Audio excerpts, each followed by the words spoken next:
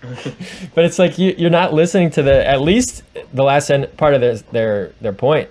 And the whole time they were talking, you were thinking about what you were going to say. You weren't actually going to be addressing their point. Yeah.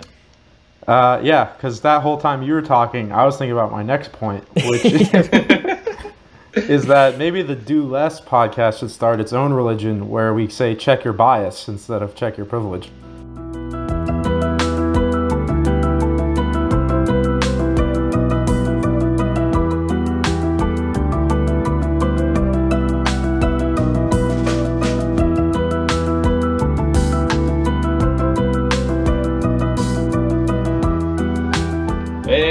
Welcome back to the Do Less podcast.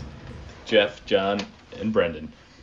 So today we're going to be talking about censorship versus free speech and what's been in the news lately. This past week we had the march on the Capitol building by the right-wing Trump supporters, which is definitely a day that'll go down in history. And Trump was recently banned from Twitter this week as well. It's a pretty interesting story. Do you guys want to have some opening remarks, or I can open up with a few thoughts of my own? Why don't you open us up? Sure. So before you guys dive in, I'll just give you a little bit of what my perspective is on, whether or not these big social media companies should have the ability to ban people or silence certain points of views. I think you guys might agree with some, but not all of this. So generally, I think these big companies like Twitter are private companies, right? So the government shouldn't be telling them what to do. So they should have the right to decide who uses their platform and how, and therefore should have the right to ban people or mark certain tweets as fake news if that's what they decide to do. And obviously that's what they've been doing. That said, I don't think it's a great business decision for them to get in the business of being the arbiters of truth and deciding who gets to say what, but it's a little bit too late for that. So now that they've started down that road, and I think it's could be interesting for us to talk about, how in the modern day era, the way for people to get their voices out there is through these social media apps. It's the only way to speak to millions of people at one time, and so when you have those platforms taken away from you, as Trump did this week, you are either then forced to use other applications that are generally have less users, or you can't go stand on your soapbox on the street corner and talk to a million people, right? So I think getting in the business of deciding who gets to say what is just going to lead to a little bit of further division between people's points of views when you're forcing people to a different app. Like Parler is the example where right-wing people are forced to go, speak their points of view, where they're now going to places that are even worse echo chambers than the typical social media places are, and they're not, getting a full perspective and seeing the left point of views on apps like Parler and other places are getting forced to go to. So, I think it's bad news all around. I don't know what the answer is. Like I said, these companies should have the right to ban people, but it's pretty tough to determine, if and when they should do that. What do you guys think about that? So you said it was a bad business decision. I would go as far as to say it's a bad civil decision in terms of what this is, what I consider this to be, and what this pretty fairly could be considered as by most of the people affected by the ban, in terms of wanting to hear what Trump says, like Trump supporters, I'm trying to say. They are all going to assume that this is an attack. This is quite literally the first step of an attack on a certain people is to destroy their means of communication with each other. So once you've done that, are you guys hearing a complete rushing in the background? Do you hear that? Sounds good to hear. Oh, I'm all okay. good. It's just when I was talking. It's going to be considered an attack, and so what do you do when you get attacked? You're going to defend yourself, and you're going to feel justified in defending yourself, however you deem necessary. Retaliation is what Trump supporters are going to determine in the coming days and weeks. But I wouldn't say anything less than that was a full-on attack of Trump supporters. I feel like attack is a strong word, but I agree with you that this is essentially, from what we've seen, been an attempt to completely silence Donald Trump. It's not just like Twitter is like saying Donald Trump isn't subscribing to our terms and conditions, and so we're banning him off Twitter, and it's just this isolated company because Trump said he's going to move to Parler, and then Amazon Web Services said they're not going to host Parler on their platform. And then Apple said they take Parler off their web store, which their app store, which they haven't done yet, but they said they would, or threatened to. So you kind of have all these big companies working together to make sure he's got nowhere to go. So we're moving out of sort of just a single company's decision into this more like cartel-like moving in lockstep decision making with these companies where, you know, they all work together so closely that if, let's say, Amazon Web Services stops hosting someone, then, you know, it's much harder for that application to exist. Or if if everyone together is banning you from getting access, it's much more difficult for you to exist. But even still, even with all these big tech companies coming together, I still think they all have every right to do this. So I don't like it.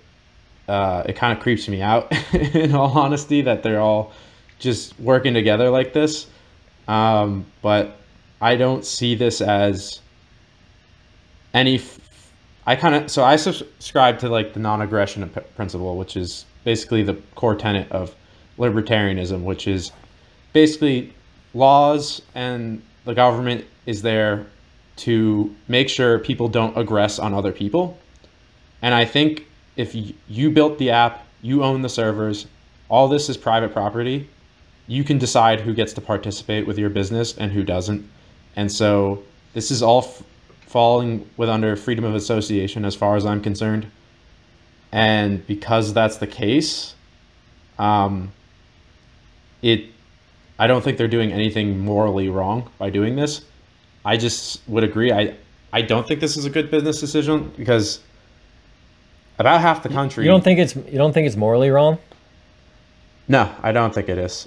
I think you should bifurcate that, because I think I see what you're saying. Like, it's not morally wrong to choose who's on your platform and choose who's allowed to say what. But I think it's morally wrong to choose to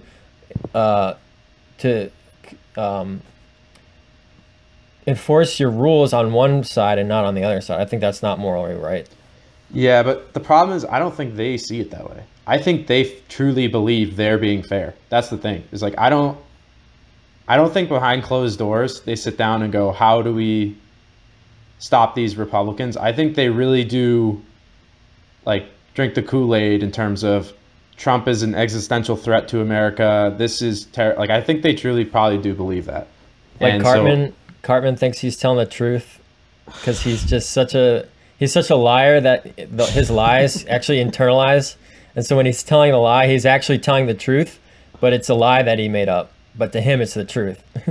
Yeah, I mean, I think they actually do believe this. And then if we were to come in to say, oh, you're not...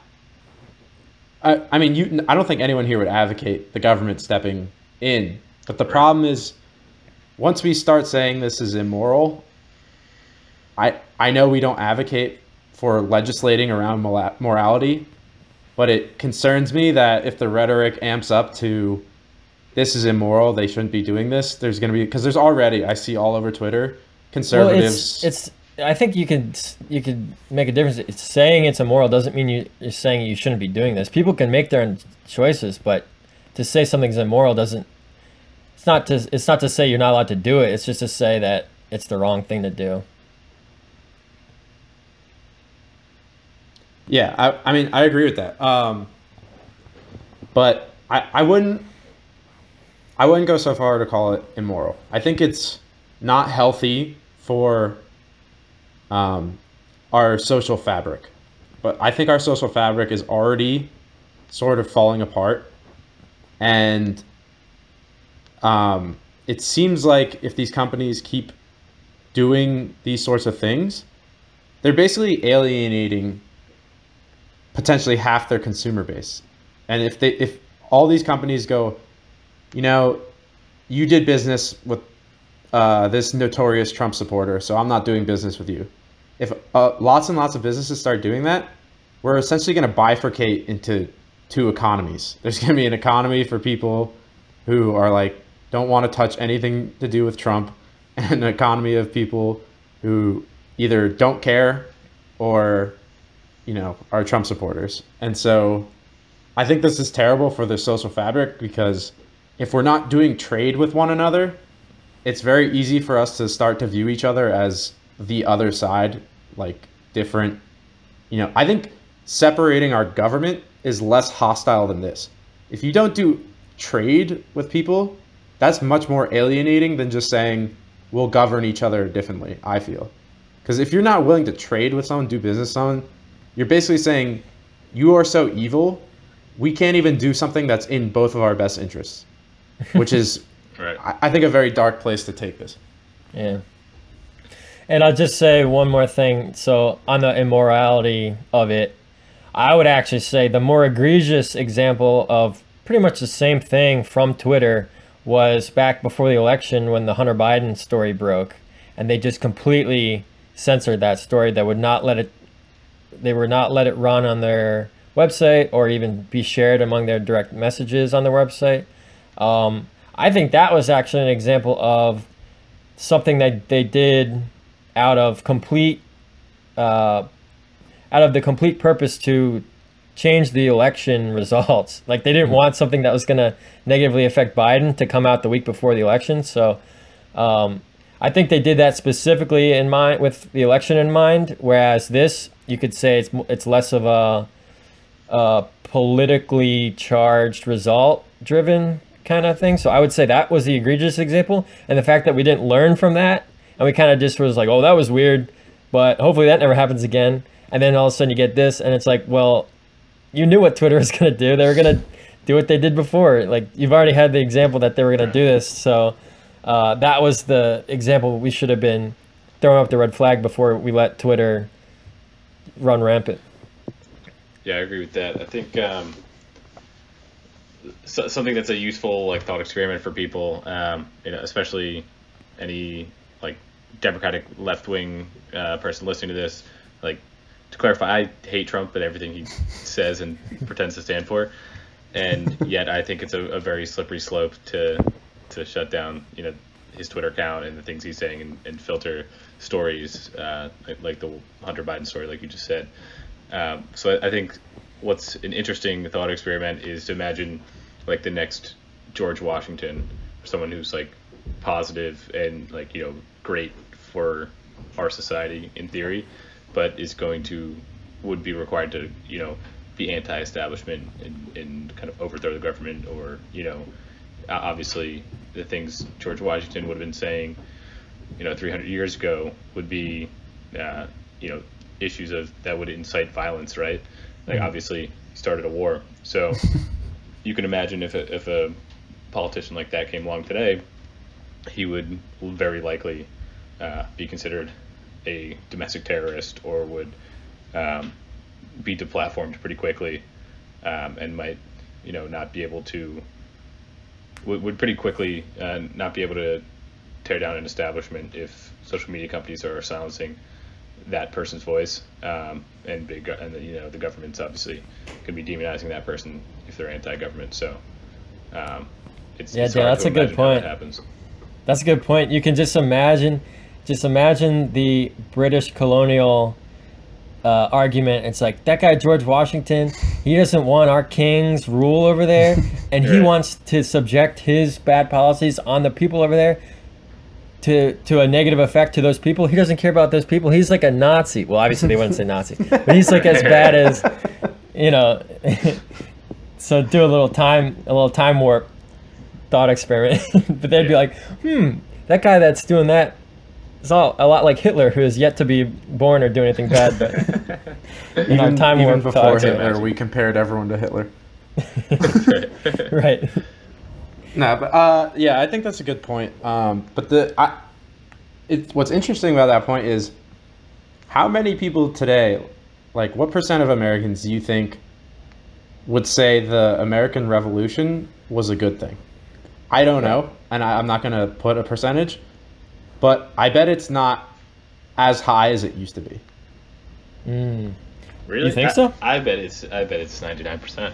You think so? I don't know. I do. I think there's a lot of people actually who don't really like what America stands for, and so to say, oh, well, if we had the next George Washington come along, they're like, oh, it would have been better if like that guy never had a chance. I don't know. Maybe that's completely false because I have nothing to support what I'm saying. Yeah. But I think there is more and more people out there in America who generally don't really believe in the American experiment so much. I think that's probably true, and like you said, I think it's declining.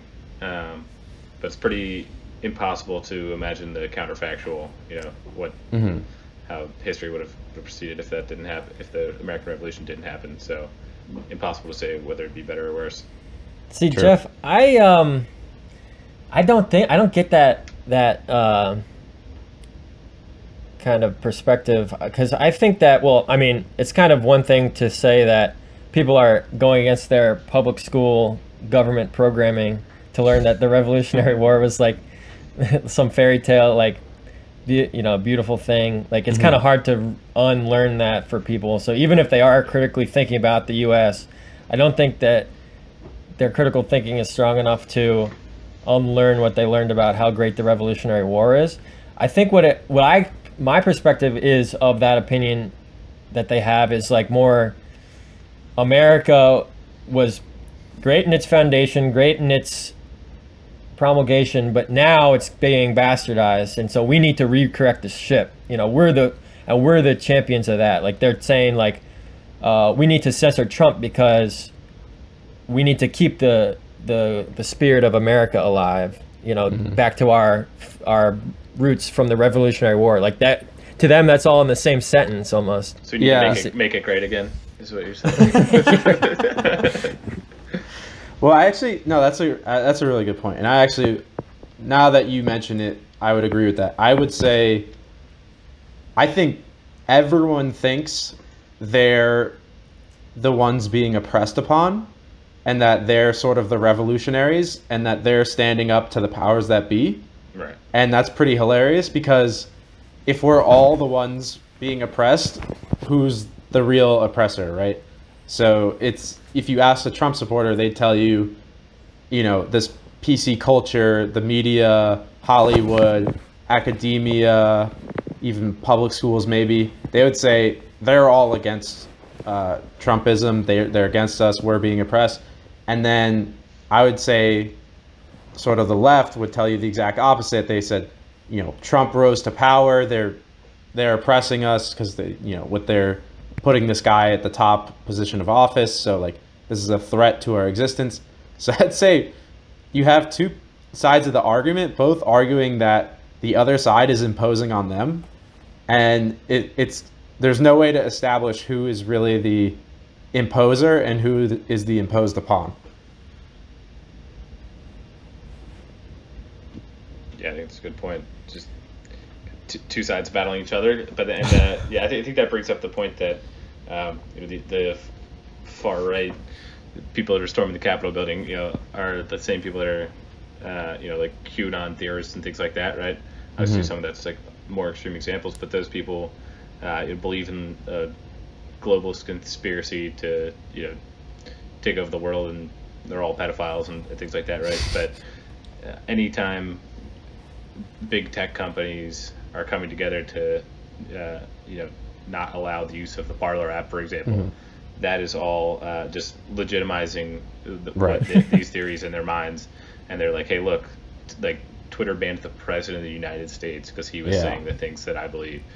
And that is pretty extreme, and that like looks like pretty good evidence of all the shit they believe in, right? Yeah, that's a great point, because that is, if I believe there was a global conspiracy, which I don't, but if I did believe that, I'd be like feeling justified right now. I'd be, look, absolutely. This would be the evidence in their minds, and it's definitely how they're viewing it. Right. Yeah, and that goes back to what I was saying at the beginning. Like, so maybe attack is too strong of a word, but to those people, it's not. Like, that's what it is. Right. It's absolutely the attack of this evil force that is globalist in nature or whatever, some kind of evil, and it's coming for them, starting with their leader, their fearless leader, Trump, who by the way will sell them down the river for 5 cents and a stick of gum, right? Yeah. Like his concession speech was, man. He's like, yeah, those people should be locked up. He didn't even have anything to say about, like, thank you for supporting me, anything. Yeah, it was immediately just trying to distance himself from the situation. So, yeah, I mean, for as much as, like, people love Trump, I don't see any reciprocation there as far as I'm concerned. No.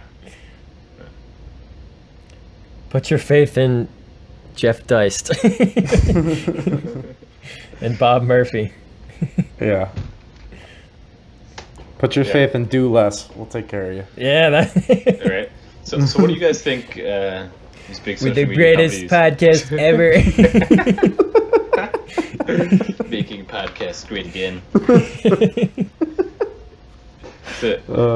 What do you guys think these Twitter and similar companies should be doing in terms of limitations of free speech? It seems like there's some required minimum, right, where we always talk about free speech as if it's like a constitutional right to say anything, but obviously there's limitations on that.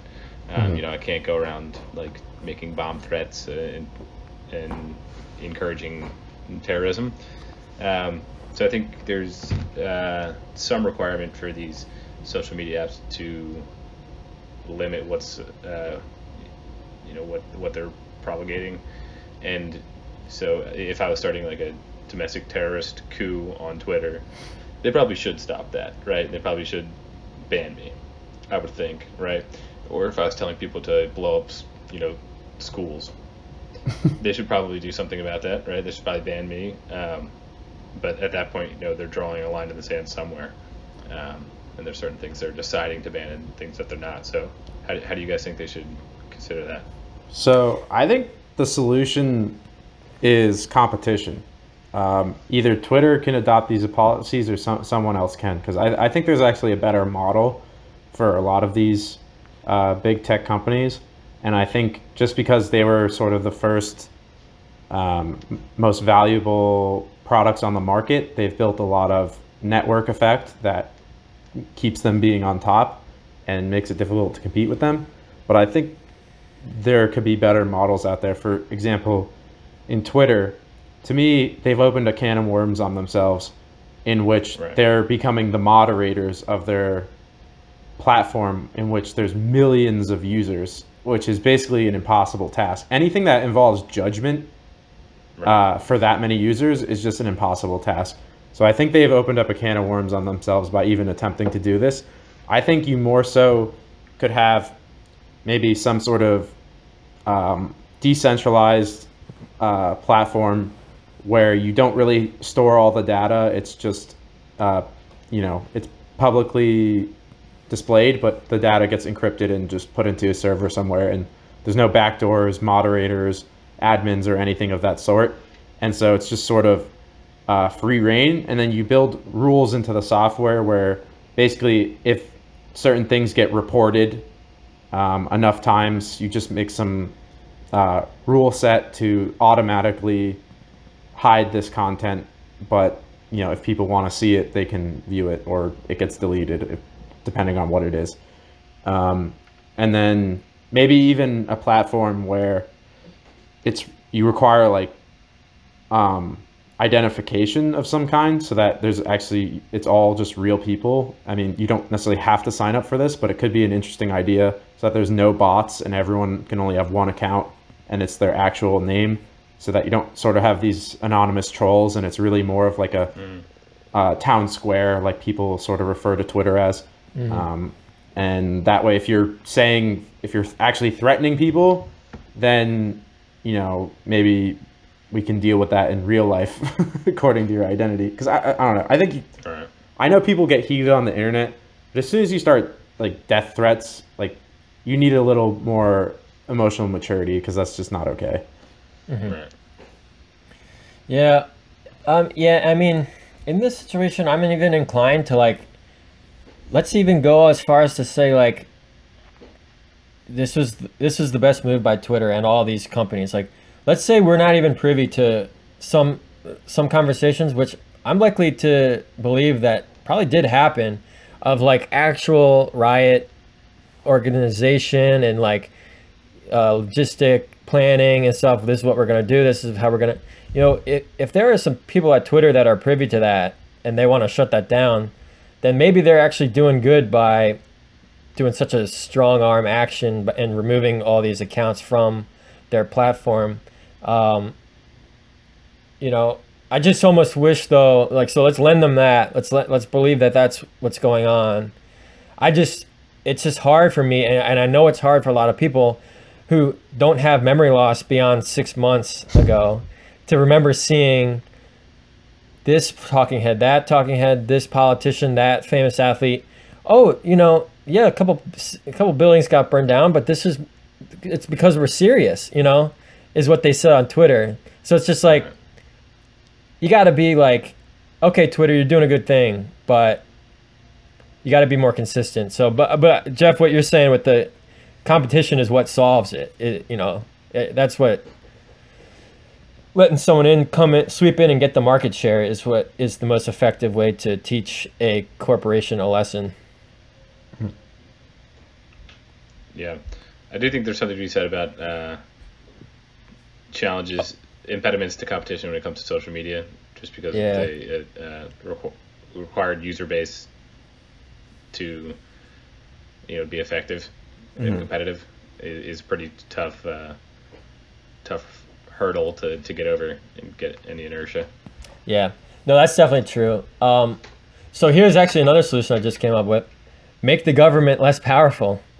There's less of a carrot at the end of the stick, you know, to fight over. If controlling the power allows you to do what?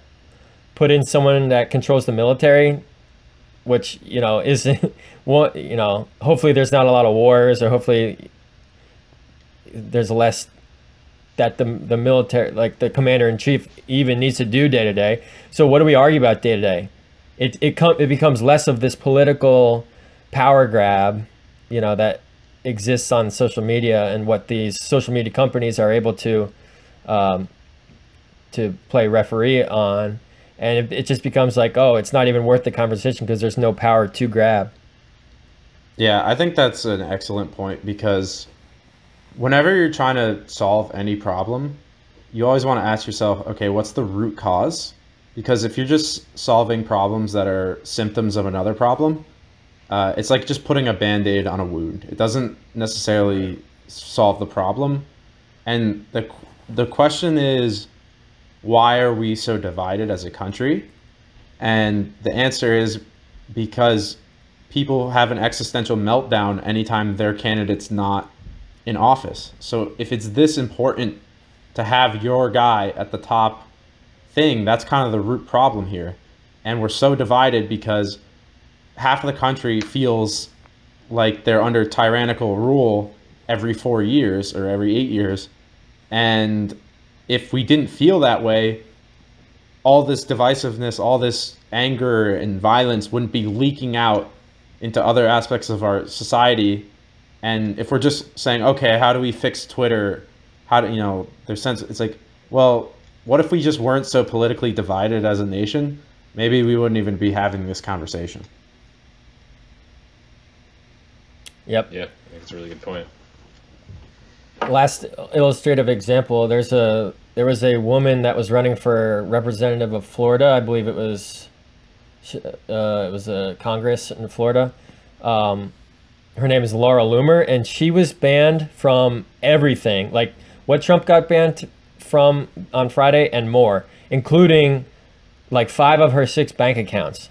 So she wasn't allowed to bank like freely, just because of the things she said. She's very far right, actually kind of crazy. I'm not a big fan, but but the example would be like these banks have more of a financial incentive to shunt a congresswoman's campaign than in a society where if there wasn't that much power, the financial incentive would actually be to bank with this with this woman. Like the financial gain that could be had from allowing this woman to bank with your bank could and should be larger than the financial incentive that you have from having the chance to shunt her campaign and control the political environment. Yeah, I think that point can't be overstated, right? So we have all these big, giant corporations, which for the longest time, all we ever talked about is how they're greedy and all they care about is profits. That's been the thing we've all said about corporations. And so now that you have these entities, which we all say only care about profits, they're just greedy, that's all that matters, doing things that on the surface seem to be against their financial interests. They're banning users, blocking customers, segmenting their market, potentially alienating entire swaths of their user base. That would seem to be against their financial interests. But if they truly still are acting in their, let's say, long-term financial interests, what does that mean for our government? What does that mean for our society? That truly the most profitable thing to do is to isolate yourself into this echo chamber of thinking and not let any other people access any of your services. Yeah, it's a good point. I think I do think there's a social aspect to it, right? Which has financial incentives attached to it, such that these companies, I think these banks, I don't know the specific story of this congresswoman, but these banks are choosing not to do business with someone because other people that they are hoping to get business from may not want to use their services because they are offering services to someone they don't like, and so it's kind of like people that have the stain of Trump on them, right? Mm-hmm. Other people don't want to do business with them because they then won't get business from all these other people that hate Trump, right? So they still could be financially incentivized not to do business with someone. Right. That's kind of what I'm concerned about, is that it's becoming profitable to be isolationist. And I think this isn't necessarily a problem for our government to solve, because it's probably our government that pitted us against each other so much in the first place.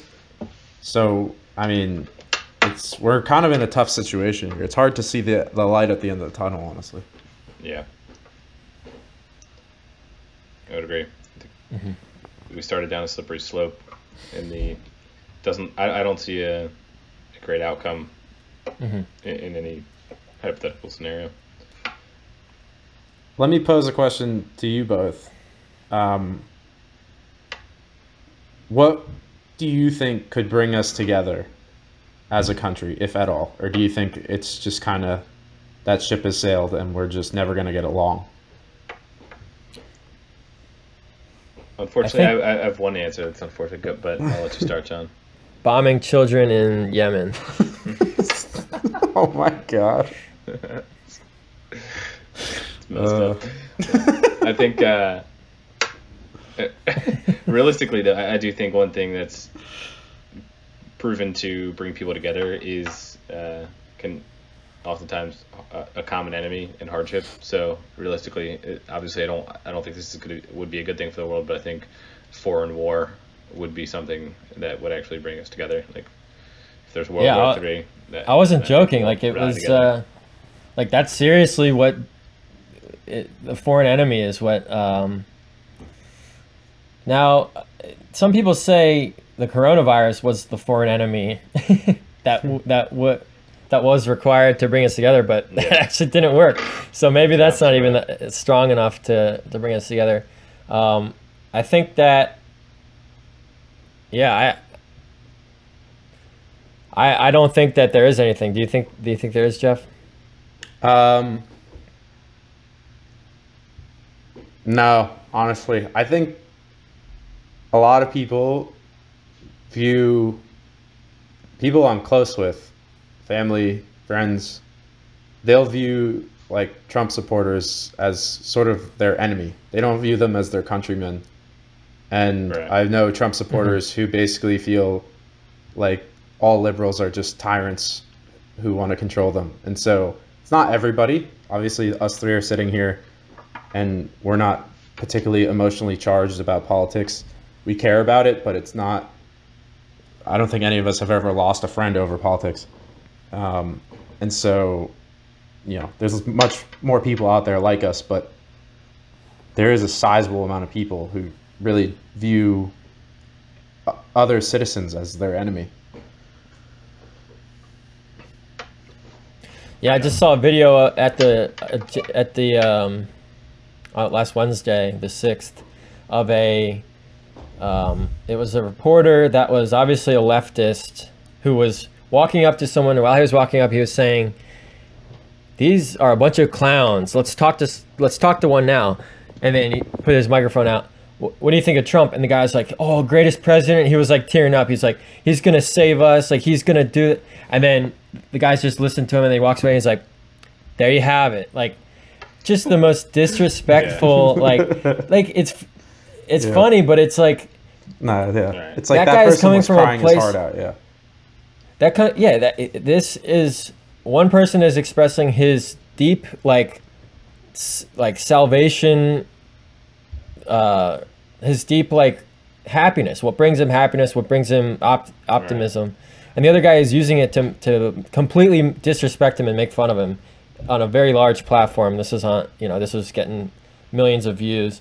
So it's just like, these are people that are interested in respecting each other. They're Right. interested in Agreed.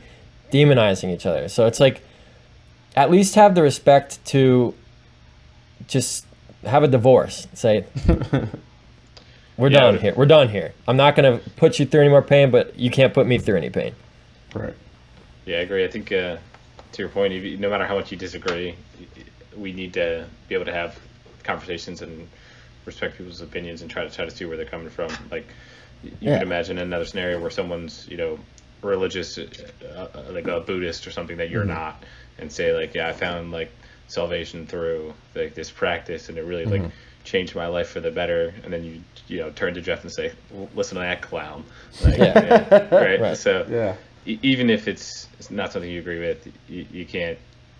It doesn't help to talk to or about people that way. Yeah, I was literally right about to bring up religion as an example. And I was going to say, there's all these different religions out there. And if we tried to force one religion rule upon the rest of us, can you imagine how divided we'd Right. be? Like, we would be at each other's throats. If it was Christian president one year, Islam president the next year, or whatever, like, we'd be completely at each other's throats. We'd probably be killing each other already. So I think our politics and our culture has become so different, so spread, so far apart, that you can almost treat it like religion at this point, where we need to be able to have, I guess, some sort of separation where, one culture has its form of governance and the other culture has its form of governance, and they don't agree with each other, but neither one is trying to conquer the other and impose, we're not trying to do the Crusades again, hopefully anytime soon, just agree to disagree, essentially.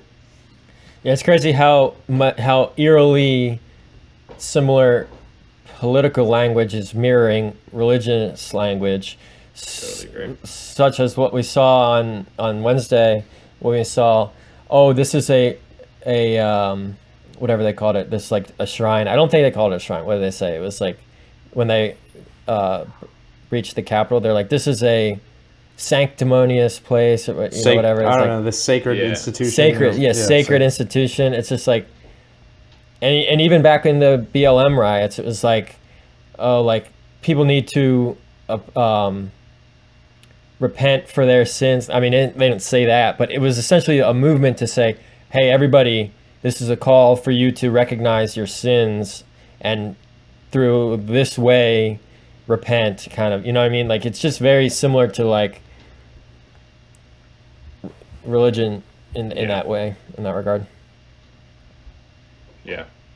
It's like comparing the phrase check your privilege to like repent for your sins. Right. Yeah. The sins of your forefathers. Original sin, yeah. Yeah, which like I think that's something people, I think that's worth talking about, is the idea that white cis males like ourselves, are born with the benefit, which is absolutely true and is the case of white privilege, that makes our lives easier, right? That's definitely a real thing, and the two sides are telling each other like, hey, like, the left is saying to the right, you're born with this privilege, and the people on the right are saying, I don't feel that privilege, right? Because like you've pointed out in the past, a lot of these people are in rural areas where they only see other white people, and their middle class livelihoods have been deteriorating for many years now, and when they're told that they're privileged and fortunate, they don't feel that that's the case. Right, especially when it like comes from kind of Ivy League kids who are saying to someone who didn't even go to college, you're privileged. It just, I don't think that's gonna work. I don't think that's gonna ring harmoniously with that individual. So if you want to like reach people, I think we don't have empathy for one another. I think if you asked either side to put yourself in their shoes, I don't think they could do it. I think they would be so repulsed of the idea of imagining their opposition's humanity. It would just cause too much cognitive dissonance. I don't even think they can empathize at this point. Yeah, like you ask someone, it's like, what is that other person arguing? And they're just like, well, something stupid, like, just complete, and they just like throw out a complete straw man. It's like, oh, okay, so why are you arguing with them if they're not, like, why are you trying to appeal to their logic when they're not exhibiting logic to you? It's just, you're wasting your breath at that point. That's one thing that did we address this on our logic episode? It's just like, when you're engaging with someone in an argument, which is to say you're engaged with it in a logical discourse, it's like, if you're not starting from a basis of logic, it's like you're wasting your time. Like you're just having a fight. You're just wasting your breath.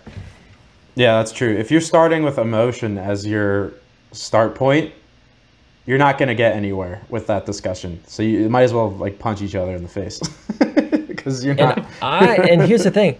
I consider myself someone who very strongly emphasizes that in my life. Like, make sure that you're not just arguing with someone. Make sure you're appealing to their logic, understanding what they're saying. Give them credit for having an argument. Give them credit for believing what they're saying. I believe those so strongly, and I feel myself like the day after, I'm like, I don't know why I said that to them. I don't think I was going to change their mind at that point. I said it out of emotion. Like, I can even feel myself. Like, even when it's something that people do, you can't stop yourself. Like, it's just, we're too strong. Like, we're just too strong-willed. Like, oh, I just wanted to say that, I just wanted to say it out of emotion. So it's just like, you got to constantly be checking yourself, and that's a hard thing, because that takes time. Like, if you're in a conversation and someone says something to you and you say, let me think about that. Well, they say, okay, well then I beat you. I'm a better debater than you. And it's just like, well, what we should see in conversations is someone says something, the other person said, okay, let me think about that. Take some time. I listened to a podcast. They said the average response time after someone finishes talking in a conversation is like, it's like less than 5 seconds. That's a good point, John. Yeah, right. Oh, and That's a good point. I think people actually wait too long. but it's like you're not listening to at least the last part of their point. You know, and the whole time they were talking, you were thinking about what you were going to say. You weren't actually going to be addressing their point. Yeah. Yeah, because that whole time you were talking, I was thinking about my next point, which is that maybe the Do Less podcast should start its own religion where we say check your bias instead of check your privilege. And then that way everyone remembers to check their bias. That's interesting, Jeff. Let me think about that. I think I'm biased because I'm a member of Do Less podcast, so I can't in good faith opine. Yeah. Do you guys? We'll have a Twitter poll if we're not censored. If we're not censored. Yeah. You guys decide. Yeah. Anything else you guys want? I feel like we've strayed pretty far from the subject of censorship, but that's fair. Yeah. Anything else you want to touch on that topic that we haven't said already? I think it's fair that we did deviate so far from censorship because yeah, I honestly don't think. Well, I wouldn't even define what has happened as censorship. To me, censorship is government silencing. It actually involves force. I don't think like private people can censor other people. I don't believe that as the case. And so again, I think the reason we deviated so far is because this really is, I think, just a symptom bubbling up from the underlying culture divide that we have in this country. And so that we took it to that place, I think, is reasonable. And another point I wanted to make about arguing with someone, right? Well, could I just, one thing is I agree with that. I do think that the hybrid nature of our private corporations, how closely tied cell phone providers are to utilities and how utilities are government subsidized, stuff like that. It's like, okay, once you get in that realm, it's like, if a cell phone company starts not letting someone use this cell phone, it's like that censorship, even though that's a private company. Stuff like that, I would say, so Twitter, it's probably even further away from that, but the line of censorship, I think, will be a little muddied in this scenario. Yeah, that's a good point because it is sort of a gray area, right? So let's say government has like barriers to entry for competition. If they're using their force to prevent competitors from entering the market, it doesn't matter if Twitter is completely private because if the government won't let anyone else enter the game, it's essentially government censorship.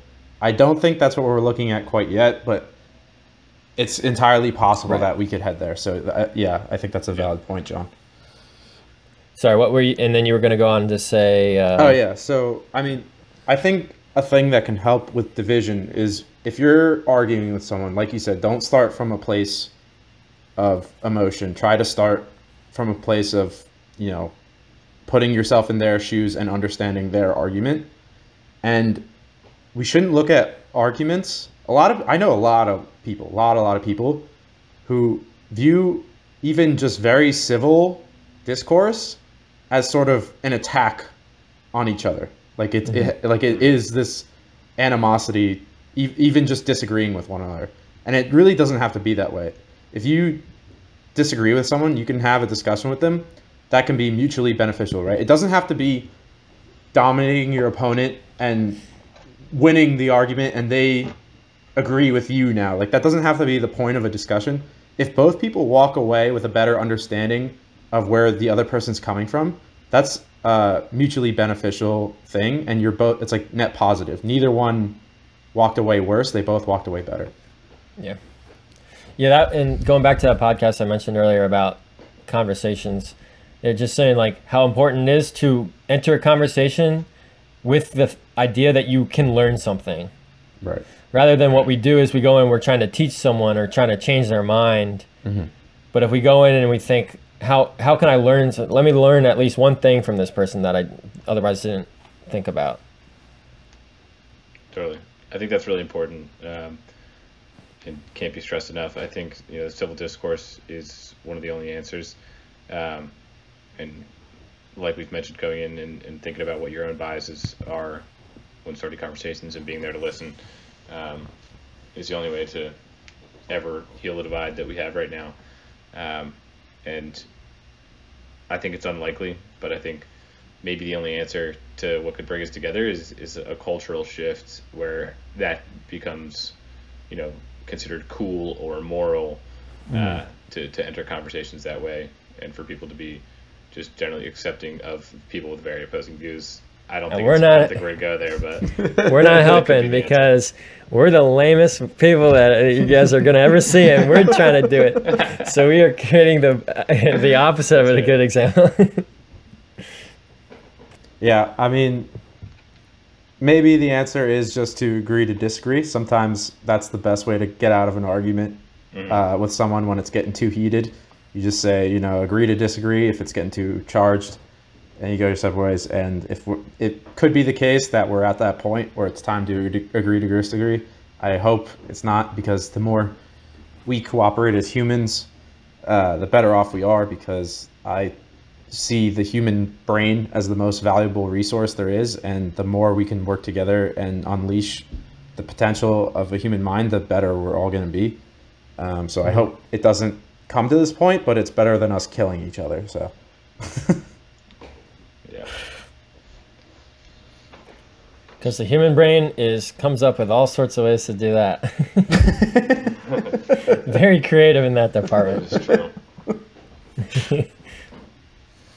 So do you guys think, like, post Biden inauguration, Twitter ever opens up Trump's Twitter again, or do you think it's a permanent ban and that becomes a more commonplace thing, or do you think this is Alex Jones? It's just going the way of Alex Jones. Yeah, I think he'll start his own private website or whatever with his own servers and just have his own audience, just like Alex Jones. And Alex Jones doesn't even have any corporate sponsors. He sponsors his own podcast. Like, Trump could do the same thing or whatever. Push his hotels. I don't know.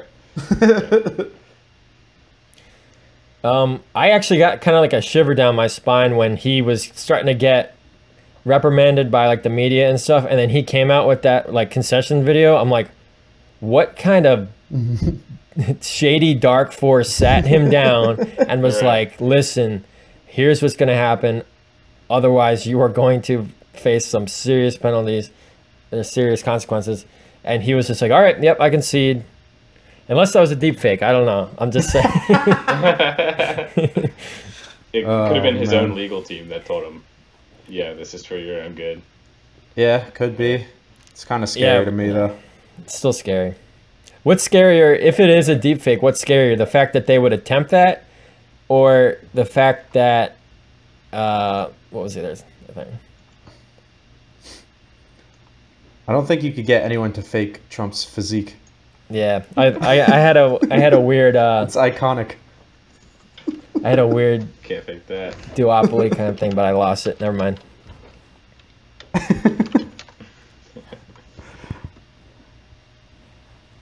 I don't know. I think that's all I have for the topic, though. Yeah. Yeah. That's great. I did have one other thing. This is probably more relevant way back, so maybe I'll splice it in, or maybe I'll just say it. But the idea of how, when I was saying how we should have heeded the warning before the election with Hunter Biden censoring, it kind of reminds me of, and how we didn't do anything. It kind of reminds me of another topic we talk a lot about, which is monetary policy, of how our whole system is set up to basically be like, everything's going to be fine as long as no existential threat such as a pandemic happens. Everyone is fine with this monetary policy where no one needs any savings and the interest rate can be zero and where everyone's living hand to mouth. That's fine for, it's as long as you can keep this picture of economic prosperity going. But then as soon as something interrupts that, then it all cascades in and upon itself. Just like with this social media, I would say the analog is, it's all fine as long as everyone's is all confining within the box of allowable opinion. But as soon as someone breaks that, it's just oh, we recognize now that it was very irresponsible to put all our faith in this one private company, Twitter, that they're going to be the best arbiter of information. It's oh wow, we just it makes you like wake up and say like, okay, no, we gotta rethink. There's so many faults and there's so many points of failure that we gotta rethink about that. So I kind of see an analog there. Yeah, I think the most important thing is we don't put all our eggs in one basket and say Right. to these companies, you're the public square, but the government will, regulate it and whatever else. Like we need to not have all our eggs in one basket so that if anyone goes too far, we can just hop on to the next thing just like that. I mean, like, I don't think we'd be sitting down and having a conversation about MySpace's terms and conditions. So like that's because the market can improve and fix those problems. Little known fun fact, MySpace is fully okay with Nazis. That's how they all get Nazis. All right. Anything else? I think we teased the concept of secession, so stay tuned to Do Less because we may be having a full-on debate with some. We will be. Yeah. Yeah, and Jack and Henry.